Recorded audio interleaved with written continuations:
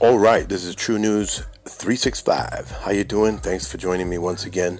I want to bring out a really quick one, quicker than the most of the ones that I've spoken about before. But of course, as always, no promises. So today I want to talk about a little bit about censorship. Censorship. We know that even people who normally would have denied that there was censorship going on in social media.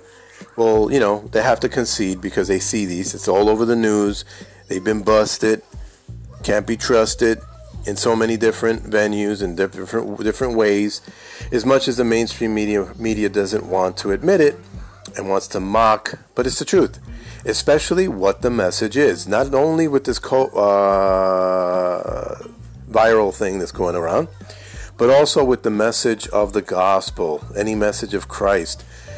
Anything that's of social concern these days is going to be blocked, minimized, messed with in order to get around. That's why I have encouraged many believers, anyone who's at earshot of this podcast or any other podcast on social media anywhere, we need to start spreading, getting together, and we need to start sharing our material far and wide as much as possible, because the censorship is real. It's obviously out in the open, and they do the bots and they do the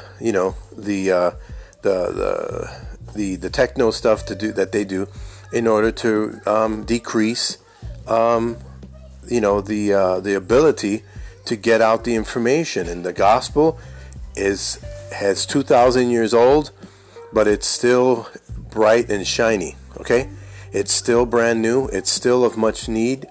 And, we need to stick together in order to spread this message.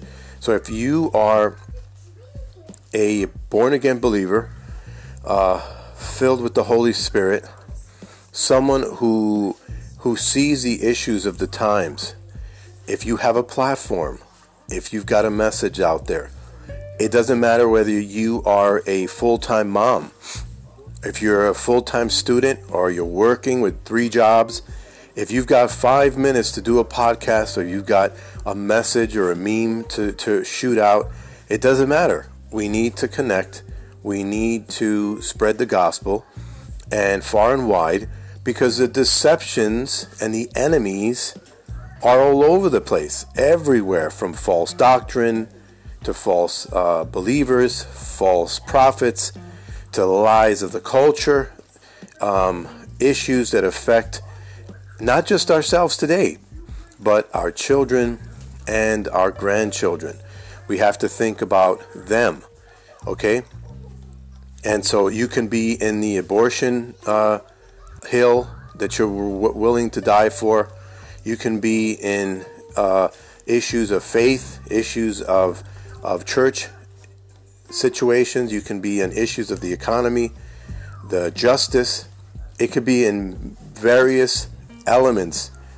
But if you've got the message of Christ and the truth and of true justice, and you've got a heartfelt push, and of course the spirit inside of you that draws you and compels you to speak out, then by all means we need to add each other on social media. We need to spread each other's words. If anyone is at earshot of this message, contact me on Instagram. Contact me here at Anchor.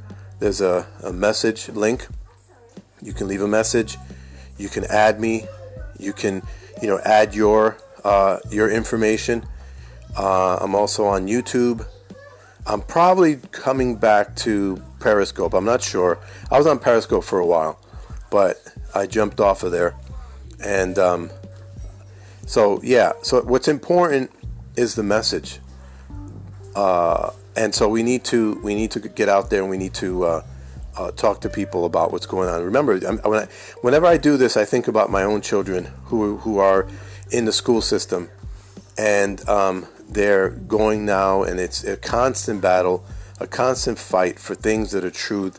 the not just the overt things, but also the subtle and crafty lies, the fresh, cold, icy glass of water with a drop of poison in it that's coming around all the time, the foot in the door, deceptions, okay? The craftiness that we saw at the garden, all right? That type of deal, that type of situation. We need to recognize this. And it's about time that we push back on the political correctness and the fact that, the whole debate on religion and politics. I've always said you can't have politics without religion, because there's always as long as there's a right and wrong and an absolute right and wrong, there's always going to be what about your politics can hurt your neighbor. Okay, and if it doesn't encompass that, then it doesn't include or have anything to do with religion, which is wrong. Okay, and once again, the separation of church and state was not talking about what most people think it is. Okay, the founders, the people of the old day, they came out of the Church of England that had the complete control.